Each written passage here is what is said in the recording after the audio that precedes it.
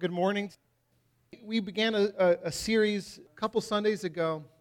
What we're doing throughout the fall really is we're investigating together many of the I am statements of Jesus that are found in John's Gospel. So that's in the New Testament, on or around page 740 that we're going to be today. We're going to be in John 8 and in John 9. But what we're doing is we're looking at these somewhat famous statements of Jesus that he said, I am the vine, I am the good shepherd, I am the way, the truth, and the life. And we're wondering together, who does Jesus think he is, and why does it matter? One of the things I said the first week is that the God that we imagine is the God that we live with. So whatever we picture God being like, whatever picture we've been handed or constructed, that ends up being the God that we relate to, for good or for bad. Hopefully, we have a right picture of what God is like. And if we do, then we relate to him rightly, and not only do we relate to him rightly, but we become who we really are. But if we have a false picture of what God is like, then that leads to all kinds of terrible things.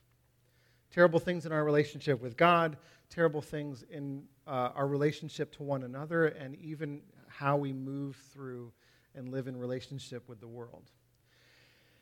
So we want desperately to live with God in reality, and we believe that Jesus is the truest picture of what God is like. That he is the exact representation of his character and his being. And so when Jesus says, I am, that's important for us. That's a clue that we should hone in on what it is that Jesus is saying and what that saying points us to in terms of the God who is real. Okay? So today we're looking at Jesus' famous saying that he is the light of the world. Jesus is the light of the world. So I mentioned that we're going to be in John 8 and 9. In John 8, we're going to be in verses 12 to 20, and then we're going to jump forward to John 9, verse 1, and read to verse 12. If you can't find it, don't worry. Just listen.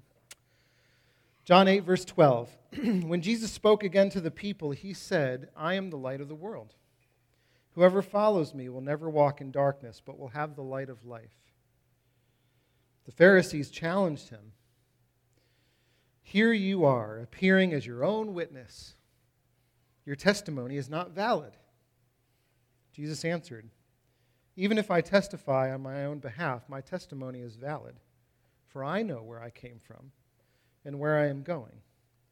But you have no idea where I come from or where I am going. You judge by human standards. I pass judgment on no one. But if I do judge, my decisions are true because I am not alone. I stand with the Father who sent me. In your own law it is written that the testimony of two witnesses is true. I am the one who testifies for myself. My other witness is the Father who sent me. They asked him then, where is your Father? You do not know me or my Father, Jesus replied. If you knew me, you would know my Father also. He spoke these words while teaching in the temple courts near the place where the offerings were put. Yet no one seized him because his hour had not yet come. John 9, verse 1.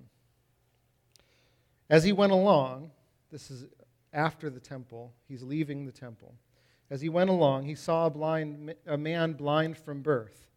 His disciples asked him, Rabbi, who sinned, this man or his parents, that he was born blind?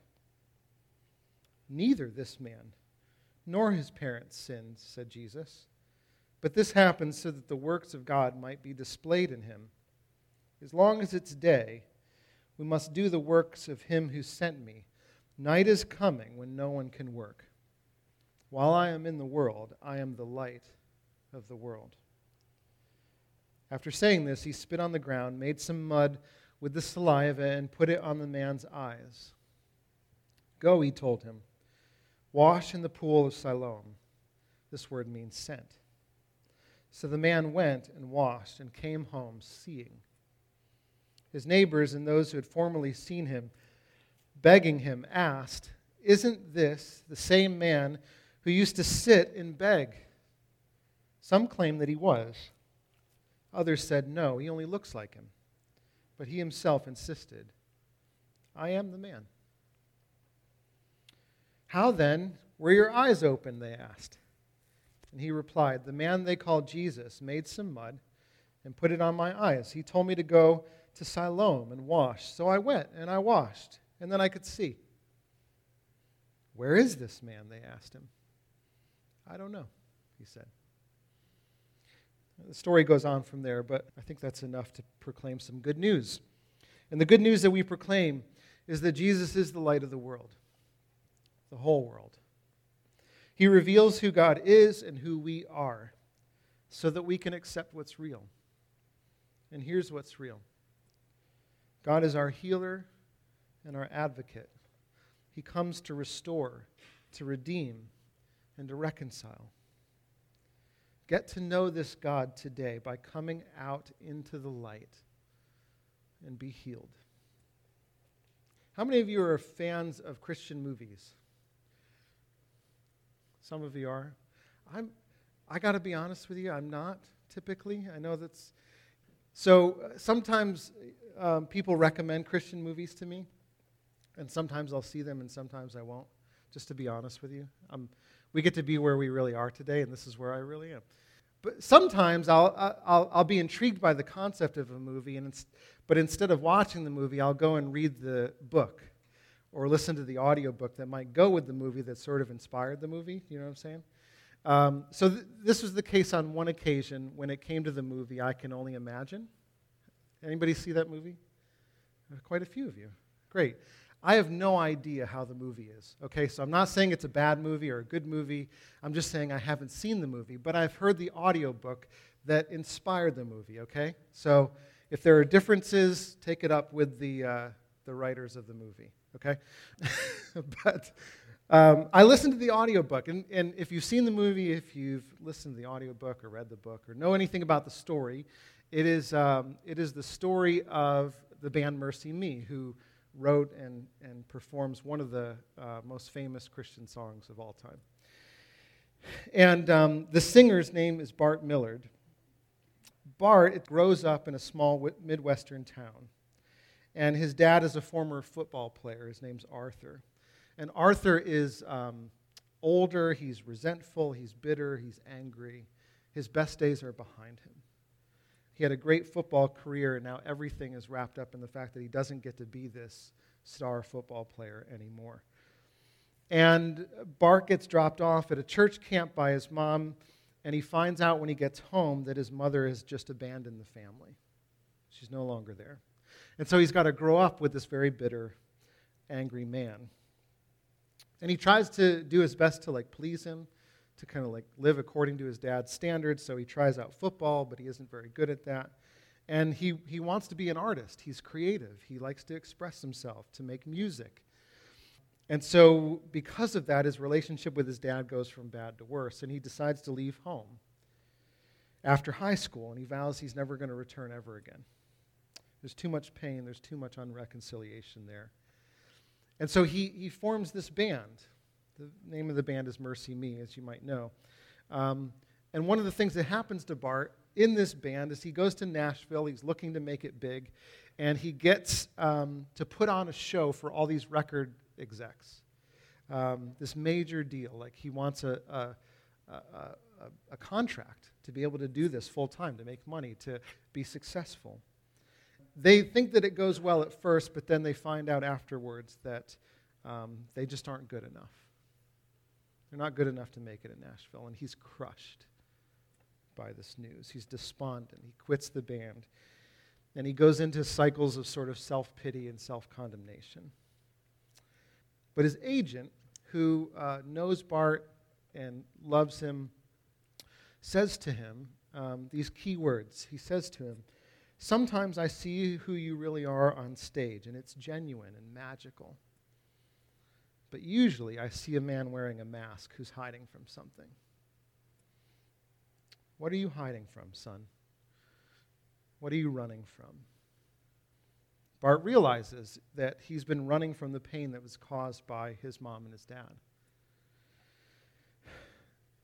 This is the point. Bart is a Christian almost his entire life. And he's doing Christian things, yeah?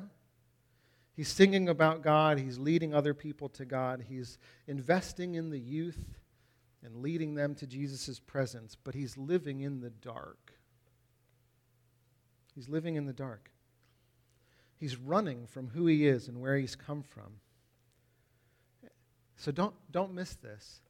He's doing Christian things. And those Christian things are the way that he's hiding from and escaping God. He's estranged from his mom. He's unreconciled to his dad.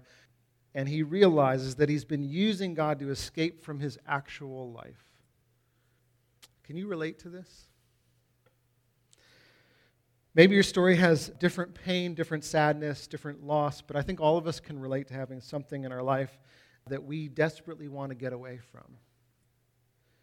Maybe it's an unreconciled relationship with a parent or a spouse or a child. Maybe we're trying to get away from a situation that's caused us to feel incredible guilt or shame. Bart uses music to hide in the dark. Maybe you're not as talented as Bart, but we all find other ways to check out or to numb ourselves, to distract so that we don't have to deal with reality. Friends, we proclaim good news that in a world of darkness, pain, shame, where the best that we can do is to run or hide or escape from our real life for a bit, and maybe even use God to do so. Today we proclaim that Jesus is the light of the world. He reveals who God is and who we are so that we can deal with reality. And here's what's real. God is our advocate and our healer. He comes to restore, to redeem, to reconcile. So get to know this God today by coming out into the light. Face him and be healed. Our story today, John 8 and 9. I included two halves of this story. They don't at first maybe seem to be part of the same story. There's a chapter break right in the middle. The people that constructed our Bibles and came up with all the numbers thought that maybe this is a new thing. But those numbers and markers weren't in the original text. And the story about the blind man is intended by John, the author, to be an example of Jesus being the light. In the same way that the story last week of him feeding 5,000 people is meant to show how Jesus is the bread of life. These stories are connected. One illuminates the other. And what it illuminates is what's real both about God and his character and about us and our reality. And it's a story of contrasts. Much like light and dark are contrasted with one another. On the one hand, you have the Pharisees in chapter 8 who think that they know and they see. They are experts of the law. And they grill Jesus on the law and tell them he cannot be someone of light because he doesn't even have the requisite testimony of having like another witness to validate his story about who he is. They're challenging him. And then in chapter 9, you have the blind man who has no idea who Jesus is, but receives Jesus' instructions and receives the gift of sight. The Pharisees, who are the religious sort of elites of Jesus' day, they are the gatekeepers of the temple. They are the interpreters of the law. And as I said, they're arguing with Jesus about the validity of his testimony, and they're doing it in the temple courts, which was, yes, the place of God's presence for the nation of Israel, but it was also the domain of their ultimate control. It's where they exercised their power and their influence. It's where they felt most comfortable and safe because they controlled everything in that environment. And so they confront Jesus. Later on, if you keep reading in chapter 9, you find out that when they find out about this blind man and the fact that he points to Jesus as his healer, they intimidate his family. And they coerce and they insult the man himself because they cannot accept the reality of who Jesus is. And then you have the blind man who's been ostracized and stigmatized his entire life. He can't even go into the temple because his only way of making a living is to sit outside and wait for people to come and go so that they might have pity on him. One group cannot admit where they are. They can't face their ignorance and their blindness because their entire well-being is wrapped up in maintaining that darkness. They're invested in it. Because to admit that they might be wrong about Jesus or blind to the reality of who he is to threaten their entire way of life. In a sense, they're using God to hide from the God who is in their midst. And then you have the man, by contrast to this group, and his whole life is marked by ignorance and blindness. He has nothing to lose. And Jesus, the light of the world, meets him where he really is. I found it interesting as I was looking at this week that the word know, to K-N-O-W, to know something or someone, it appears 21 times in John 8 and 9. And it's as if Jesus is saying to those who are too invested in their darkness to own where they really are, he says flat out to them, you don't know me and you don't know my Father. Here's what's scary to me as a pastor, as an educated person. I think I have more in common with the Pharisees than I do with the blind man. I think I do. I was trained in a system that taught me more about what it looks like to be and live as a Pharisee than to live as this man who's born blind. Here's what I mean by that.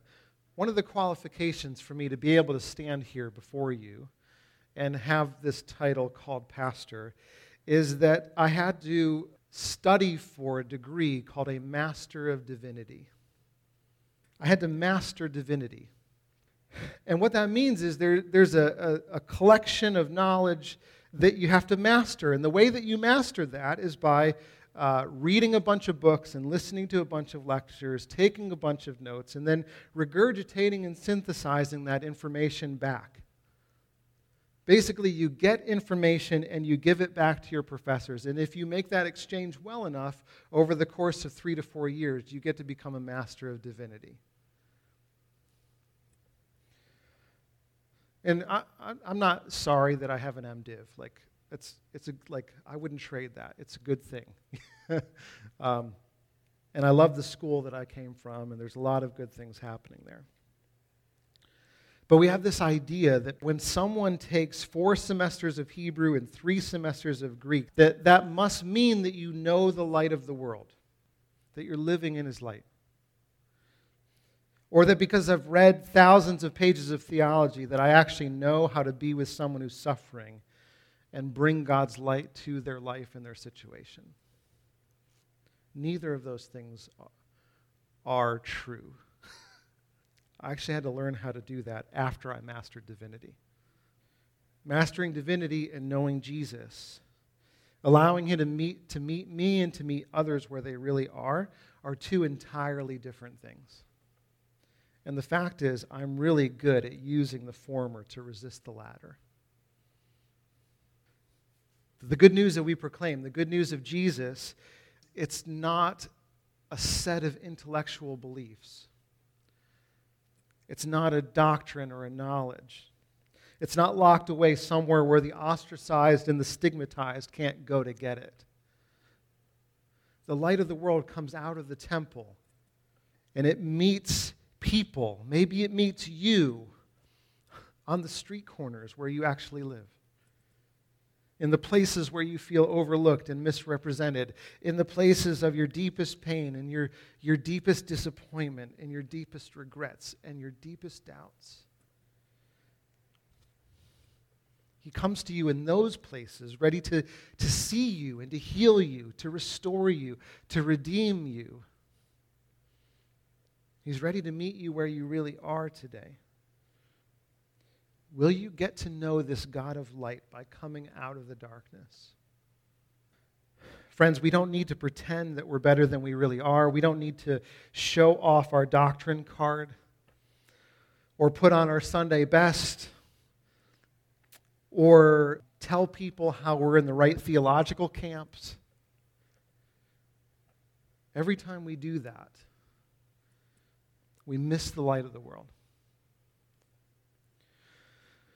John, who wrote this gospel, also wrote a letter to a community of Christians, and one of the first things he says in that letter is this, that if we claim to be without sin, we deceive ourselves, and the truth is not in us.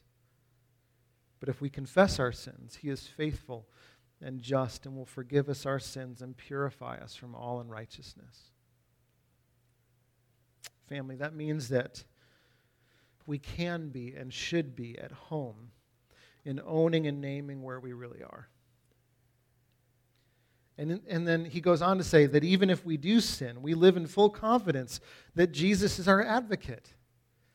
That he's not our adversary who accuses us. He's not our antagonist who chides us with the truth. But he's with us and for us. That he's fighting on our behalf. He's like a champion who goes to bat with us. That says, let's look at this darkness together and see if we can't figure it out with some good news. So friends, we no longer have to hide. We no longer have to pretend like the darkness doesn't exist. If we say we have no darkness, the truth doesn't exist in us. We're like the Pharisees who are too blind to see our own darkness. We can live in the light. We can own what's real and even what's real about us. In the midst of all the things we want to escape or deny or hide from, today we proclaim the good news that Jesus is the light of the world. He reveals who God is and who we are so that we can deal with reality. And here's what's real. God is our healer and our advocate. He comes to restore, redeem, and reconcile. Get to know this God today by coming out into the light. Face him and be healed.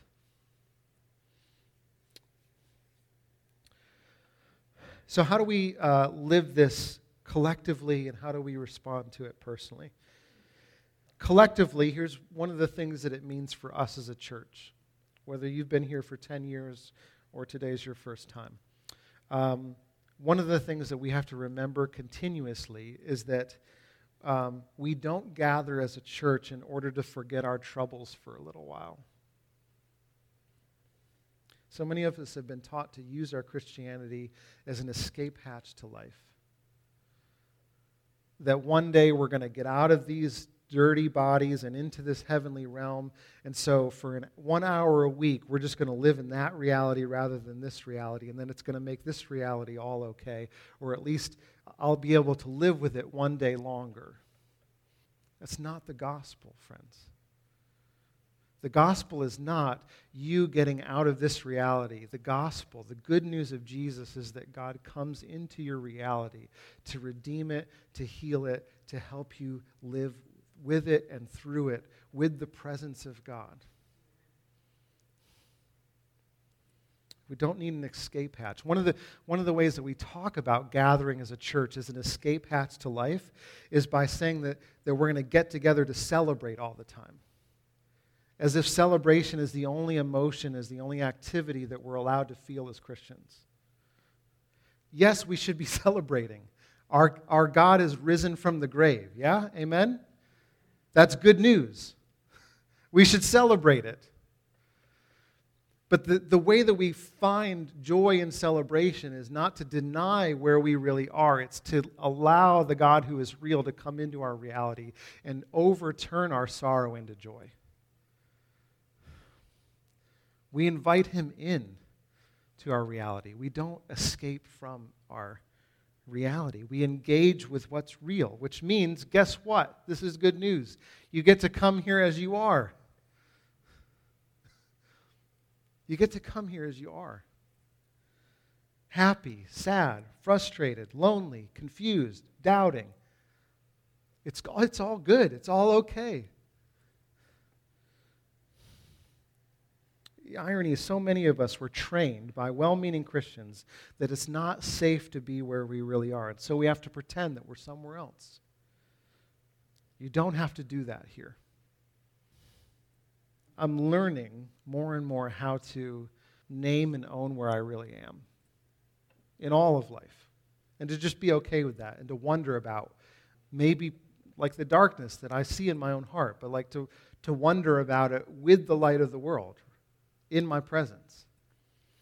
The other day I texted Mandy this thought. I said, why is it that kids make almost everything I can think of worse? I wasn't joking. I wish I were. A nice fall day and a car trip and a vacation. And at the moment, I was like, everything I can think of, like you add kids to the equation and it like diminishes my joy. Why? And immediately, as soon as I had that thought and as soon as I texted it to Mandy, another thought came rushing into my head, which is, pastors aren't supposed to think this way about their kids. Having this thought is not okay. And so I have to come up with a mechanism at that point to like push that thought out of my head because it's dirty and bad and wrong for me to have it. We all have mechanisms for not dealing with where we really are. My first instinct was denial. I'm not supposed to think this way. My second instinct was to justify. Well, here are all the reasons why it's okay for me to think this way. And I'm sure all kinds of other dads think this way all the time, and so I'm in good company. I can think this way too, because every dad thinks this way. Next, my mind goes to advice. Here are all the strategies that I can employ not to think this way anymore. Here are all the gratitude mechanisms that I can employ so that I can be thankful for my kids and not be so pessimistic about them. Do you use any of these devices too? Denial, justification, advice giving to yourself or to other people? Like we all do this.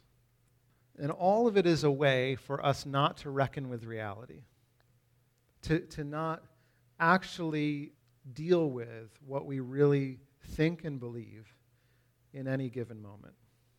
The reality is I have days when I think my kids are the worst. The worst. And I wish I weren't a dad. And I think the good news of Jesus being the light of the world meets me in a place where I don't have to Pharisee my way out of it. I don't have to wrestle with Jesus about the testimony that he might want to bring into my real life. I don't need to argue with him about what's real. I can wonder with him about what kind of darkness actually might be living in me. What makes me think that my kids are a threat to my happiness rather than a gift for my joy? God, what are you trying to show me about my life and my heart and my belief system and where bad news is at work in me right now? I don't have to turn away from this. I can actually befriend it with compassionate curiosity. Friends, God is not an advocate for you and with you. He is not the light of the world when you're killing it at life. He's not fighting for you when you're doing everything as you should be doing it. He is with you and comes to you when you're aware of your darkness, when you're like a blind man on a street corner and you don't even know who he is anymore. When you're full of shame and fear and guilt and anxiety. He comes with light. And that light reveals who we are so that we can step into the light. We can trust God with it. We can share in partnership with him. I'm learning to do that. Learning to do it with my kids too, with other people. Several months ago, I think it was, I was doing bedtime with Caleb. My kids get very philosophical at bedtime. They all become philosophers. They like the deepest questions of life come at 10 o'clock at night. And I was like, where was this the other 14 hours of the day? Like, now all of a sudden it all just comes out. A while ago, he says to me during bedtime, I think it was just after we prayed, he goes, Dad, some days I wonder if God even exists. Sometimes I don't even know. What if he doesn't? When someone comes at you like with that kind of confession, how do you handle that? My son hasn't learned yet that that's not an okay confession as a Christian. Thank God. He's still honest with his dad, at least about one thing. He hasn't learned that how to hide that kind of questioning, that kind of doubt, that good Christians don't question the existence of God. And so we talked about it. But I found myself having to fight an urge to push him into the darkness by dismissing his doubt or answering his questions too quickly. Because as a dad, it scares me that he might not believe in God. And that fear can push me to try to get him to not reckon with his reality. You see that? I can impose my fear on him, and then he can learn to hide in shame when he has doubts, rather than to express them honestly with me. Jesus says he's the light of the world, and we think, man, that's glorious, that's wonderful. The light seems like such a great idea until it illuminates something that we don't want to see. We choose the darkness because it feels safer to us. Because there's some fear, guilt, or shame that's keeping us trapped in that darkness. But family, the light is where we get to know Jesus. It's where we experience his kingdom breaking into our lives. It's how we receive our sight back. Jesus is the light of the world. He reveals who God is and who we are so that we can deal with reality. And here's what's real. God is not waiting to shame you, guilt you, or fear you out of your doubts and out of where you really are. He's waiting to meet you in the darkness as your healer, as your advocate, so that he might restore you, redeem you, reconcile you. So get to know this God. This is who God really is. Come out into the light, face him, and be healed. It would be a tragedy, I think, if we heard this message about God being the light and then responded to it like Pharisees. And here's what I mean by that. Oftentimes, we hear a message like this, and our response to it is, we go, that's an interesting thought, Jesus. I will go home and I will think about that thought. I will use my thinker on that thought until I've figured it out, and once I have figured it out, I will come to you in the light. And if our story tells us anything, it tells us that God doesn't work that way. We can't think our way out of the darkness. And this is coming from someone who loves to think about stuff. I love thinking my way out of problems. And I can't think my way out of darkness, and neither can you. The way that you get out of darkness is by hearing the good news and responding with your body. That's what the blind man does. Jesus says to him, here's how you can see me. And the man goes and does it. He doesn't think, okay, well, I'm just going to think about taking a bath and then I'll be healed. No, he can't do that. He has to go and grab hold of the good news in order to appropriate it for his life. Do you see where I'm going? So how do we do that? Well, we're going to do it in a second with our response time. And we're going to pray. I'm going to pray, and then if you feel so led, if there is a darkness that you use to hide or escape from the presence of God, would you name it out loud in prayer? So I'm going to give us space. I'm going to pray, and then I'm going to walk off the stage, and we're going to keep praying. And you don't have to do this out loud.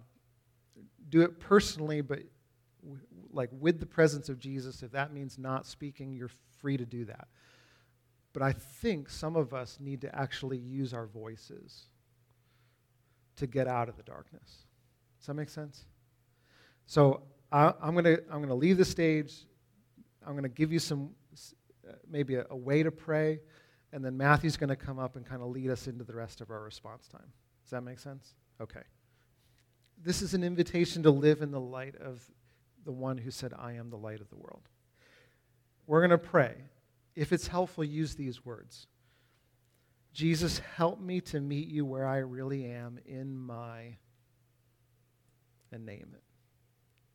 Help me to meet you where I really am in my, and name your reality. Where do you need Jesus to meet you as the light of the world today?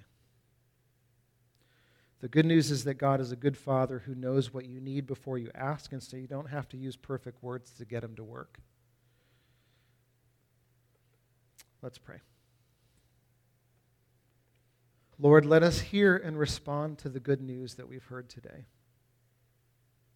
We don't want to become smarter. We want to become more faithful to who you are. Don't allow your word to become limited to our thoughts only, but have your way in all of us today by your Spirit. Shine your light. Bring healing to us. Lord, as you give us the faith, may we pray out loud or in our hearts, help me to meet you where I really am.